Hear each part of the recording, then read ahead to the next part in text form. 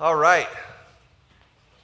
Well, if you have a Bible, let's grab it and open up to Mark chapter 4. So second book in the New Testament, Matthew, Mark, Luke, John. So Mark chapter 4.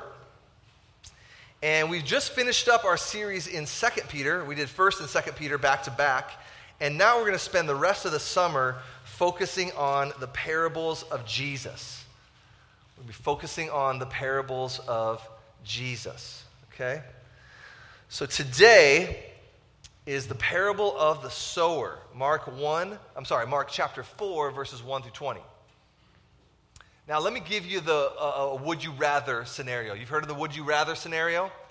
Like, would you rather eat ice cream and pickles or meatloaf with chocolate syrup? Thank you, sir. One vote for chocolate syrup. Pregnant ladies are probably wanting both, right? Interesting cravings, right? Let me give you one that's a little more serious, okay? You have to pick. Let's just pretend you have to pick, okay? Would you rather lose your sight or your hearing? So, show of hands, who would rather pick losing their sight? And who would pick losing their hearing? So, why want to lose your hearing? Why? You just want to see things? Somebody give me an answer. We're all friends here. Read lips. Okay, that's fair. That's fair. For me, I'm going to go lose my sight any day because I'm a musician. And there's a lot of blind pianists that can just tear it up, right? Ray Charles or whatever. And I don't want to lose the ability to enjoy music that I've enjoyed my whole life. Man, I'd much rather lose my sight. Hearing is vitally important to the human experience, is it not? Like, our hearts grieve for those who've suffered an accident or a disease when their hearing is taken away. We have some close friends that were just talking about their granddaughter who has some type of a disease, a neurological disease, where it's probably just a matter of time and she's going to be deaf. And your hearts just grieve for this family because of the pain and the challenge that will bring about. Because our world is structured such that hearing is a blessing, right? If you can hear, our world is structured for you to thrive in our world's environment, right? Well, it's very similar in Jesus' world. The biblical term would be kingdom. Jesus' kingdom. In Jesus' kingdom, hearing is a really big deal as well. In Jesus' kingdom, hearing is a really big deal. I've been reading my Bible lately, and I feel like one of the things that's been jumping off the page for me personally is the importance of hearing, the importance of listening. In some ways, I think you could boil down following God, being a disciple of Jesus, to one word: hearing, or to listening. Think about it. It's so obvious that we miss it. But like in the Old Testament, God spoke the world into existence. Our God is a speaking God. And in the Old Testament, he raised up those that sometimes were called prophets, sometimes they were just leaders, but what do? In the Old Testament, over and over again, they speak for God. And prophets say, "Thus saith," right? He's speaking, and he's speaking through me. I'm a prophet. "Thus saith the Lord." Implication, you should be listening, right? And Jesus comes, and what does he do? He does a lot of things, but it was never less than what he had to say. And what did people say about Jesus? Who they didn't know who he was, and they're like, isn't he just a carpenter's son? But he talks, and all of a sudden it's like this authority of his words descend on us, and what do they say? They say, "No one spoke like this man." There's something unique about the way this guy speaks. I don't know what's up with this Jesus guy, because I thought he's just a carpenter's son, but when he talks, I'm drawn to listen. Our God is a speaking God. Words are important. Jesus' kingdom is a kingdom of words. And what do we have now? Right now we have the Word. We don't have Jesus in the flesh, but we have his Word. We have God's Word. So when you read, that's a form of hearing. That's a form of listening. Christianity is all about hearing and listening. And this morning, we're going to see that just kind of drilled into our brains through Mark chapter 4, 1 through 20. Here's the main point. Jesus' kingdom is a kingdom of his word. Jesus' kingdom is a kingdom of his word. How will you hear and respond to his word? Let me say that again. Jesus' kingdom is a kingdom of his word. So, how will you hear and respond to his word? Let's dive in and check this out. Mark chapter 4, verse 1. And he began to teach beside the sea, and a very large crowd gathered about him, so that he got into a boat and sat in it on the sea. And the whole crowd was beside the sea on the land. And he was teaching them many things in parables, and in his teaching he said to them, listen. So again, there we go. Are you listening? Are you hearing? He's calling you to listen. Listen, a sower went out to sow. And as he sowed, some seed fell along the path. And the birds came and devoured it. Other seed fell on rocky ground, where it did not have much soil. And immediately it sprang up, since it had no depth of soil. And when the sun rose, it was scorched, and since it had no root, it withered away. Other seed fell among thorns, and the thorns grew up and choked it, and it yielded no grain. And other seeds fell into good soil and produced grain, growing up and increasing and yielding 30-fold and 60-fold and 100-fold. And he said, he who has ears to hear, let him hear. And when he was alone, those around him with the 12 asked him about the parables. And he said to them, to you has been given the secret of the kingdom of God. But for those outside, everything is in parables, so that they may indeed see but not perceive, and may indeed hear but not understand, lest they should turn and be forgiven. And he said to them, do you not understand this parable? How then will you understand all the parables? The sower sows the word, and these are the ones along the path where the word is sown. When they hear, Satan immediately comes and takes away the word that is sown in them. And these are the ones sown on rocky ground, the ones who hear. When they hear the word, immediately receive it with joy. And they have no root in themselves, but endure for a while. Then, when tribulation or persecution arises on account of the word, immediately they fall away. And others are the ones sown among thorns. They are those who hear the word, but the cares of the world and the deceitfulness of riches and the desires for other things enter in and choke the word, and it proves unfruitful. But those that were sown on the good soil are the ones who hear the word and accept it and bear fruit, 30-fold and 60-fold and 100-fold. This is God's word. So today we're going to look closely at verses 14 through 20, okay? Now, what's oftentimes the case in Jesus' parables is he doesn't give kind of a verse-by-verse, just straight-up explanation of what the parable means, okay? Parables are intended for people to hear and to be provoked, to ponder, to wonder, to mull it over, okay? Parables, in a sense, have a weeding out function. Either you're going to hear it. That's why he says in verse 9, look at verse 9. He who has ears to hear, let him hear. So what's provoking is, do you have ears to hear? You're wondering, do I? Or do I not? Am I really listening? Or does Jesus sound kind of crazy? Like, which is it? So these parables are meant to kind of suss out those who want to follow Jesus and those who don't. That's how they function. And what's great about today's parable is that Jesus just tells us straight up, this is what it's about. We oftentimes don't have that. And if Jesus says that this is what it's about, well, then that's what we're going to focus on, okay? Now, there's some other things here in this text that we don't have time to really go over, especially verses 10, 11, and 12. And this is a hard stuff. It's a tough Old Testament quotation. It kind of sounds pretty hard, and in a sense it is. I'm going to put some information on Slack because we just don't have time to go into that. That's maybe a whole other sermon. Could be dedicated to 10, 11, and 12. And as a pastor, you just have to make choices about text. So look for that on Slack, okay? But today we're going to focus on 14 through 20, okay? So let's dive in here. What is this parable all about? Well, Jesus tells us. Verse 14. The sower sows the word. And these are the ones along the path where the word is sown. When they hear, Satan immediately comes and takes away the word that is sown in them, okay? So right off the bat, we see what? This is all about the word.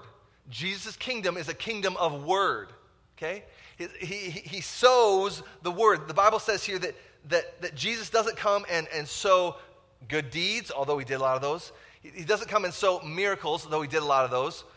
He's sowing the word. The word is primary here, okay?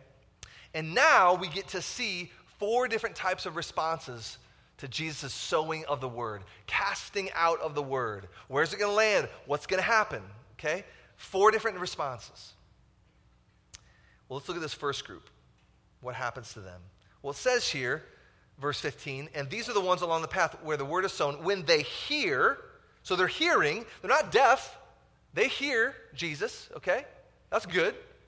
But Satan immediately comes along, and what happens? He takes away the word that is sown in them. That's kind of scary, right? We don't have information about when that happens or how it happens or why it happens, but just that it does happen. Jesus says this is just how it works. This is what happens sometimes. People hear the word, and then Satan comes in, removes it. The Bible says that Satan is like a roaring lion seeking someone to devour. Now, that's serious imagery.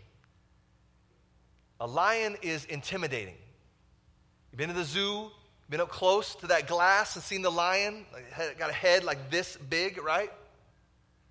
Our friends Tim and Jackie just got back from Tanzania and did a big safari, and they're in a big SUV, and you can sit on the top, and the lion's sitting right there, and this lion was kind of grumpy, and he gives out a big roar, and these guys, it was intimidating. They got pictures, right? This imagery of Satan as a lion is not an accident. He's not a little house cat. He's not a little glorified rodent dog that nips at your ankles and barks all the time, right? He's a lion. But we have to take it seriously, but we should never be paralyzed by fear. And here's why. Some of you are wondering, am I a first soil kind of person? Well, you don't have to be paralyzed by fear. And here's why. 1 John, the book of 1 John in the New Testament, has a powerful statement about Jesus and what he's all about. It says, Jesus came, the Son of God came to do what? To destroy the works of the devil. So, yes, the devil is a roaring lion, 1 Peter, looking for someone to devour, but there's someone greater than that lion. It's the Lion of the tribe of Judah. Amen? And he came to destroy the works of the devil. So the question is, you don't have to worry about the seed-stealing work of this roaring lion if you're with Jesus. Because what has Jesus done? He's come to destroy that work of seed-stealing that Satan does. So the question is, if you're with Jesus, are you with Jesus? If you're with Jesus, you got nothing to fear. You've got nothing to fear. Abide in Jesus. Rest in Jesus. Trust in Jesus. Treasure Jesus above all. Believe in Jesus. Cling to Jesus. Listen to Jesus. Run to Jesus. Worship Jesus. And if this is your desire, then this first soil doesn't apply to you.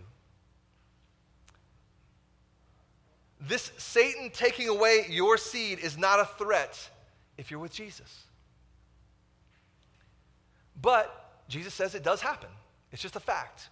We don't know why or how or when. We don't know all the conditions. He just tells us this is what happens sometimes. So this parable is meant, again, to cause us to reflect. What kind of soil am I? What kind of soil am I in? It provokes us. It causes us to ponder, causes us to mull some things over, all right? Let's keep moving. Other kinds of soil. Verse 16, the second type. And these are the ones sown on rocky ground. The ones who, when they hear the word, again, we got hearing, it's going into the ear, but what happens then? Immediately, they receive it with joy. Well, that's good. But here's the problem, and they have no root in themselves. But endure for a while, then, here's the problem, when tribulation or persecution arises on account of the word, what happens? They immediately fall away. So, isn't it fascinating? There's some that hear, and they hear with joy. Like there's an initial response that looks great. Looks great, sounds great. Man, that's good that you're receiving with joy. But how you start isn't always what's most important. It's never less than how you start, but it's always a lot more. What's more important than starting? Finishing. Right? Starting's great, but starting's not the whole picture. One of my best friends lives next door. His name is Brad. And Brad is a workout instructor. He is a personal trainer, a strength and conditioning coach, a lot of experience with helping people understand physical fitness. And he has a lot of experience working at gyms and having people come to him and have him help them get in shape. And he always remarks that at the beginning of January, you see a massive increase in gym membership, right? Why is that? New Year's resolutions, right? This is the year. I'm going to do it. I'm going to shed those 10 pounds. I'm going to eat right? I'm going to get in shape. And people start with big goals and with big joy. Let's set that alarm for 5 a.m. Let's get after it, right? This is the time. I'm going to do it this year, right? But then Brad tells me that right around mid-February, early March, things start to dwindle off a little bit. That 5 a.m. alarm, it's a lot more annoying, on week 7 and week 8. And in February, it just feels good to sleep in because it's cold and it's dark. Who wants to get up at 5:30? That's horrible, right? So steady dip in attendance. Why? Because it's hard. It's hard. It's not comfortable. Losing weight, getting in shape, training for a marathon, training for a couch to 5K. It's not easy. Anybody who's done these things knows, right? Adjusting your body's default settings does not come easy. It's challenging, okay? There's a cost involved. Who wants to eat broccoli and chicken breast every night? And with a little kale for dessert, right? That's horrible. Who wants to eat like that? That's disgusting. Amen. Preach it. But here's the deal. If you truly want to alter the default settings of your body, it demands a certain willingness to be uncomfortable. And a willingness to be uncomfortable over a long period of time, right? And Jesus is saying that it's very similar in his kingdom where he rules by his word. See, many people hear and they start strong.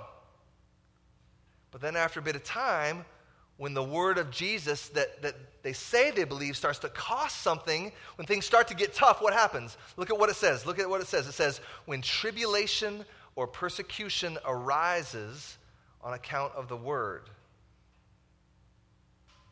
Maybe it's when all the guys at work are heading to the strip club for happy hour, and you say, I'm not going.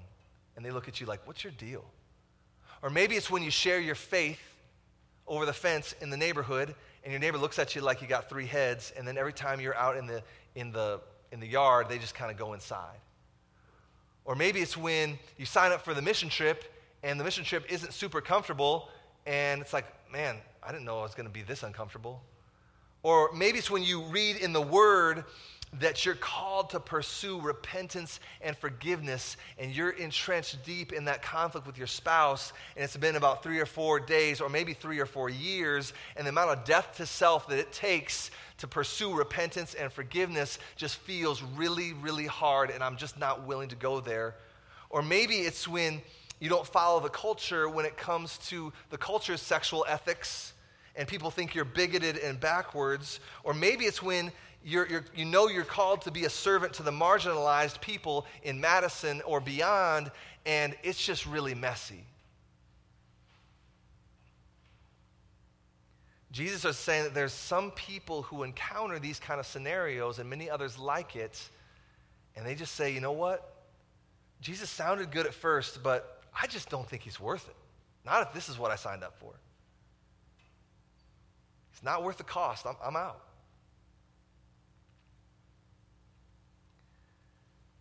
That's this second kind of soil. And maybe, again, you're wondering, if you think like me, you're wondering, well, maybe this is me. Is this going to happen to me? Am I going to check out someday because it gets too hard? You craft catastrophic scenarios in your head and you wonder, like, what would I do? Right? Have I been tested enough to know that I'm legit? Well, one thing I would say is I don't think it's that helpful to live in a world of hypotheticals, okay? But ask yourself this: do I trust Jesus right now? Is Jesus worth it right now for what I'm facing today? Don't worry about tomorrow. What did Jesus say? Tomorrow's going to take care of itself. We're not going to live in a world of hypotheticals, but what about right now? Do you trust Jesus right now? Is Jesus desirable right now? Do you have ears that want to hear right now? That's the issue. So just stay with him. If the answer is yes, keep it up. In the next 2 seconds, in the next 5 minutes, and just keep walking into the future, asking yourself, yeah, I think Jesus is desirable. I'm with him right now. And just live there. You can't live in the future. But do you want Jesus right now? That's the question. Let's look at this third soil, verse 18.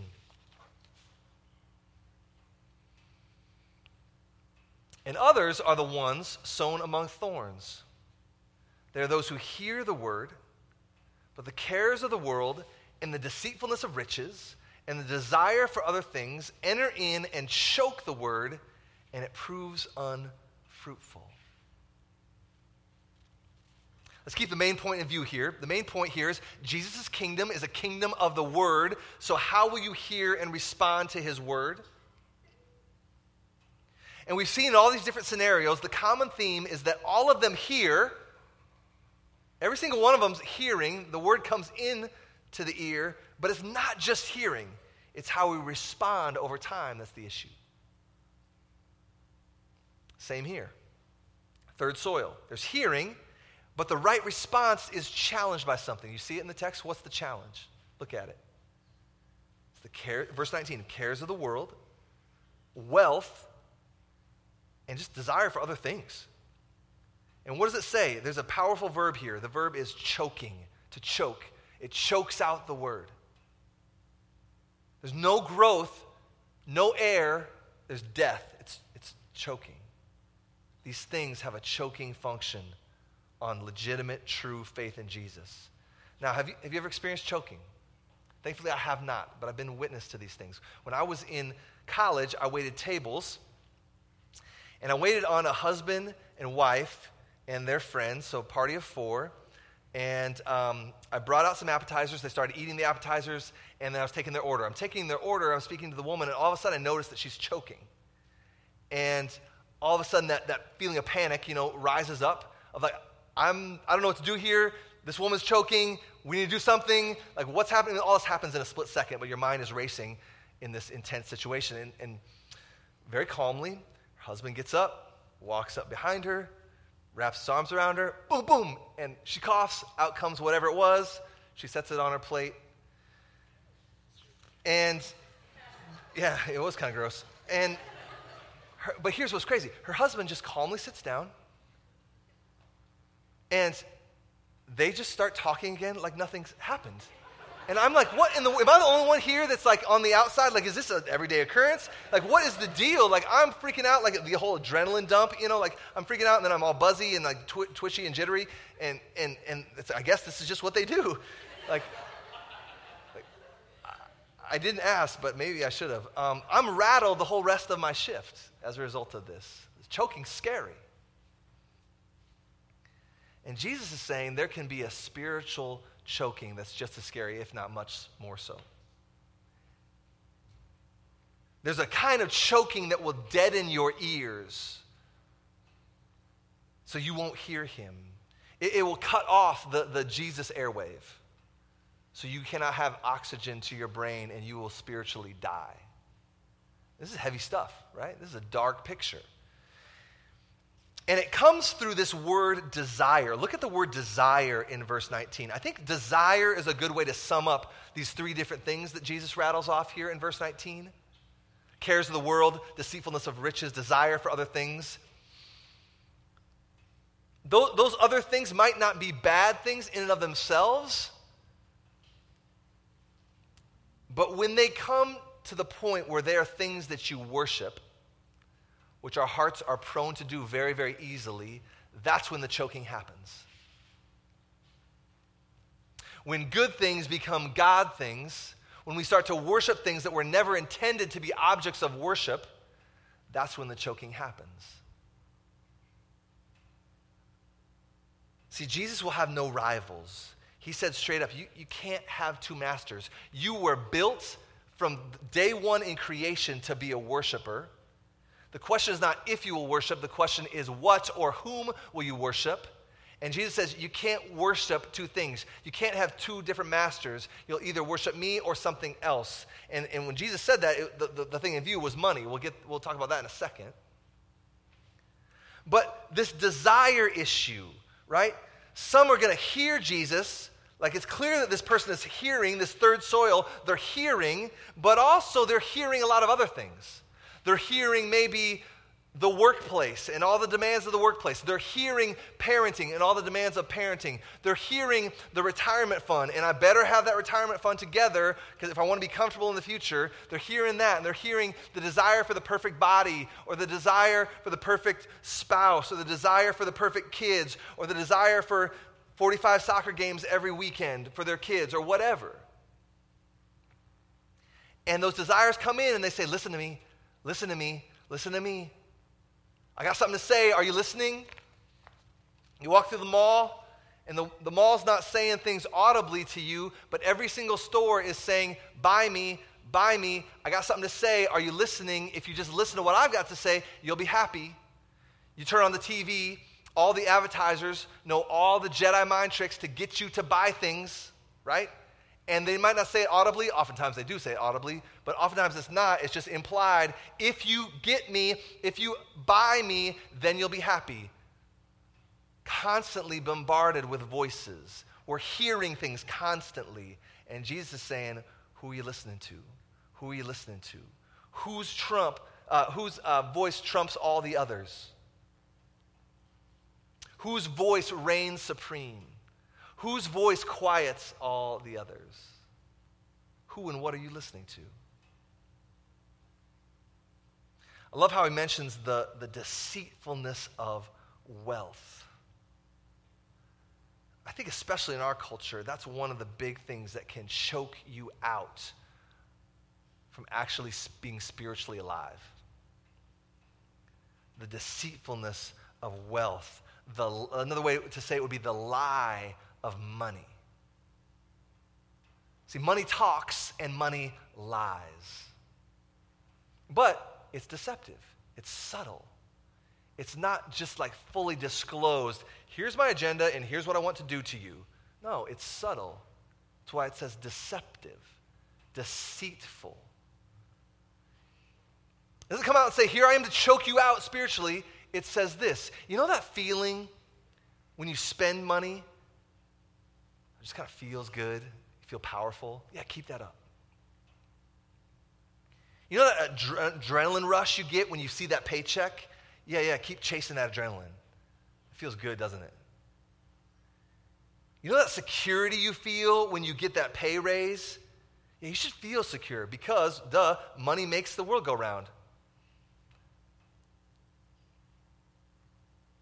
You know that feeling of, if I just had a little bit more, then I would be happy? Yeah, that's true. Just get that little more, and you will be happy. These are the lies. This is the deception. This is the deceit of wealth. It's all lies, but it's so subtle that that's what makes it dangerous. Jesus said it straight up. You can't worship me and worship money. And money's not bad in and of itself, but our perverted hearts take money and we want to bow down and worship it. That's what we do.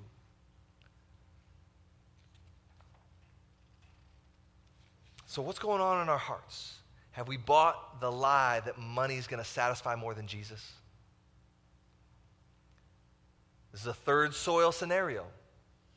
It's very, very real. If it wasn't real, Jesus wouldn't have said it.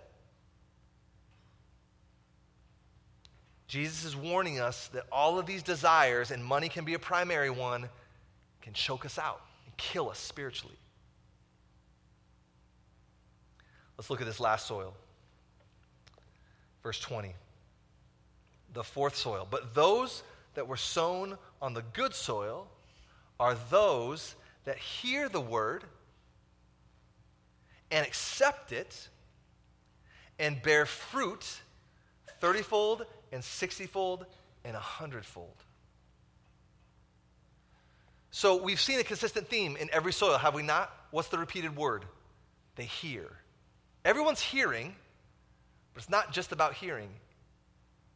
It's how do we respond? And according to verse 20, look at it. What does it say? It's hearing plus accepting that results in something. What does it result in? Bearing fruit. See it there? Now, if you're new to the Bible, some of you in this room may have never read the Bible before. That's great. We're glad you're here. What does bearing fruit mean? Bearing fruit means a lot of things. You could sum it up in a lot of different ways, but one way to sum it up would be this: having a life that glorifies God. Having a life that exhibits the fact that you want to make Him look good. You want Him to have the attention. You want to live your life in such a way that it looks like you love Him more than you love self. The opposite would be a life that doesn't bear any fruit biblically is a life that's all about me. It's just all about me. I'm going to do whatever I can to magnify me. I want me to be the center of the universe. And a life that bears fruit is that which God is the center of your universe, and your life looks like that. Okay? So, here's the question. What does your life look like? Do you see fruit in your life? Do you see any evidence that you are today, you're today not what you once were? And again, I say it all the time, but we got to drill it into our heads. It's not perfection, it's direction. So what direction are you headed? What direction do your desires head? Right? See, the issue is not sinlessness. The issue is desire. What do you want? What do you want? Do you want Jesus? Do you want to follow Him? Do you want to abide in Him? Do you want to trust Him? Do you want to see Him as Lord of all? Do you want to hear Him with clarity, with ears to hear? If the answer is yes, then I can guarantee that you're going to be a fourth soil type person. There will be fruit bore in your life. Why would I say that? Because it's just a straight up biblical promise. John 15:5. Look at what it says. This is why our church is called the Vine. I am the vine and you are the branches. So here we have a condition now. Whoever abides in me and I in him, he it is that bears much fruit. So see the connection? Those who abide, the connection between abiding and fruit bearing. There's a connection between being with Jesus, loving Jesus, knowing Jesus, hanging out with Jesus, listening to Jesus. That's just other ways of saying abide. Whoever's with Jesus and loves him, desires him, what happens? They bear fruit. It's just a one-to-one connection. It's just a factual relationship. This is Jesus' logic. If you abide, then you bear fruit. See it? Why? Because apart from me, you can do nothing. So no abiding, no fruit. Abide with Jesus, fourth soil type of fruit is going to come out of your life, right? Now, some of you might hear this and wonder, well, man, if you think like me, I think this way, and it's not good. When have I bore enough fruit? Like I got something to prove, and I want to make sure that I have it all together, and blah, blah, blah, blah. Always anxious about enough. Is enough enough? And when is enough enough? And that's not the issue. Look at what it says in verse 20. The point is not the amount. The point is the presence. Is there any fruit on the tree? Jesus seems to think that their different amounts are perfectly okay. Some 30, some 60, some 100, right? It's not the amount, but the presence. So what? So keep abiding. Keep listening with ears that really do hear. Look at what he said in verse 9. He who has ears to hear, let him hear. The invitation is there. Come and get it. If you're willing to listen, I'm willing to talk. If you're willing to listen, I'm willing to abide. And if you abide, you're going to bear fruit and be fourth soil. So keep listening to ears that really hear. And maybe you're like, I don't know if I have ears to hear. You could just pray this simple prayer. Lord, I believe. Would you help my unbelief? Lord, I think I know, but would you help me understand? Stay with Jesus. Walk with Jesus in his word. Soak in his word. Listen to his word. Listen with all ears, and what will happen? You will be a fruit bearer. You will be fourth soil type person. And here's the deal. God is in charge of the fruit. We're just in charge of the conditions, right?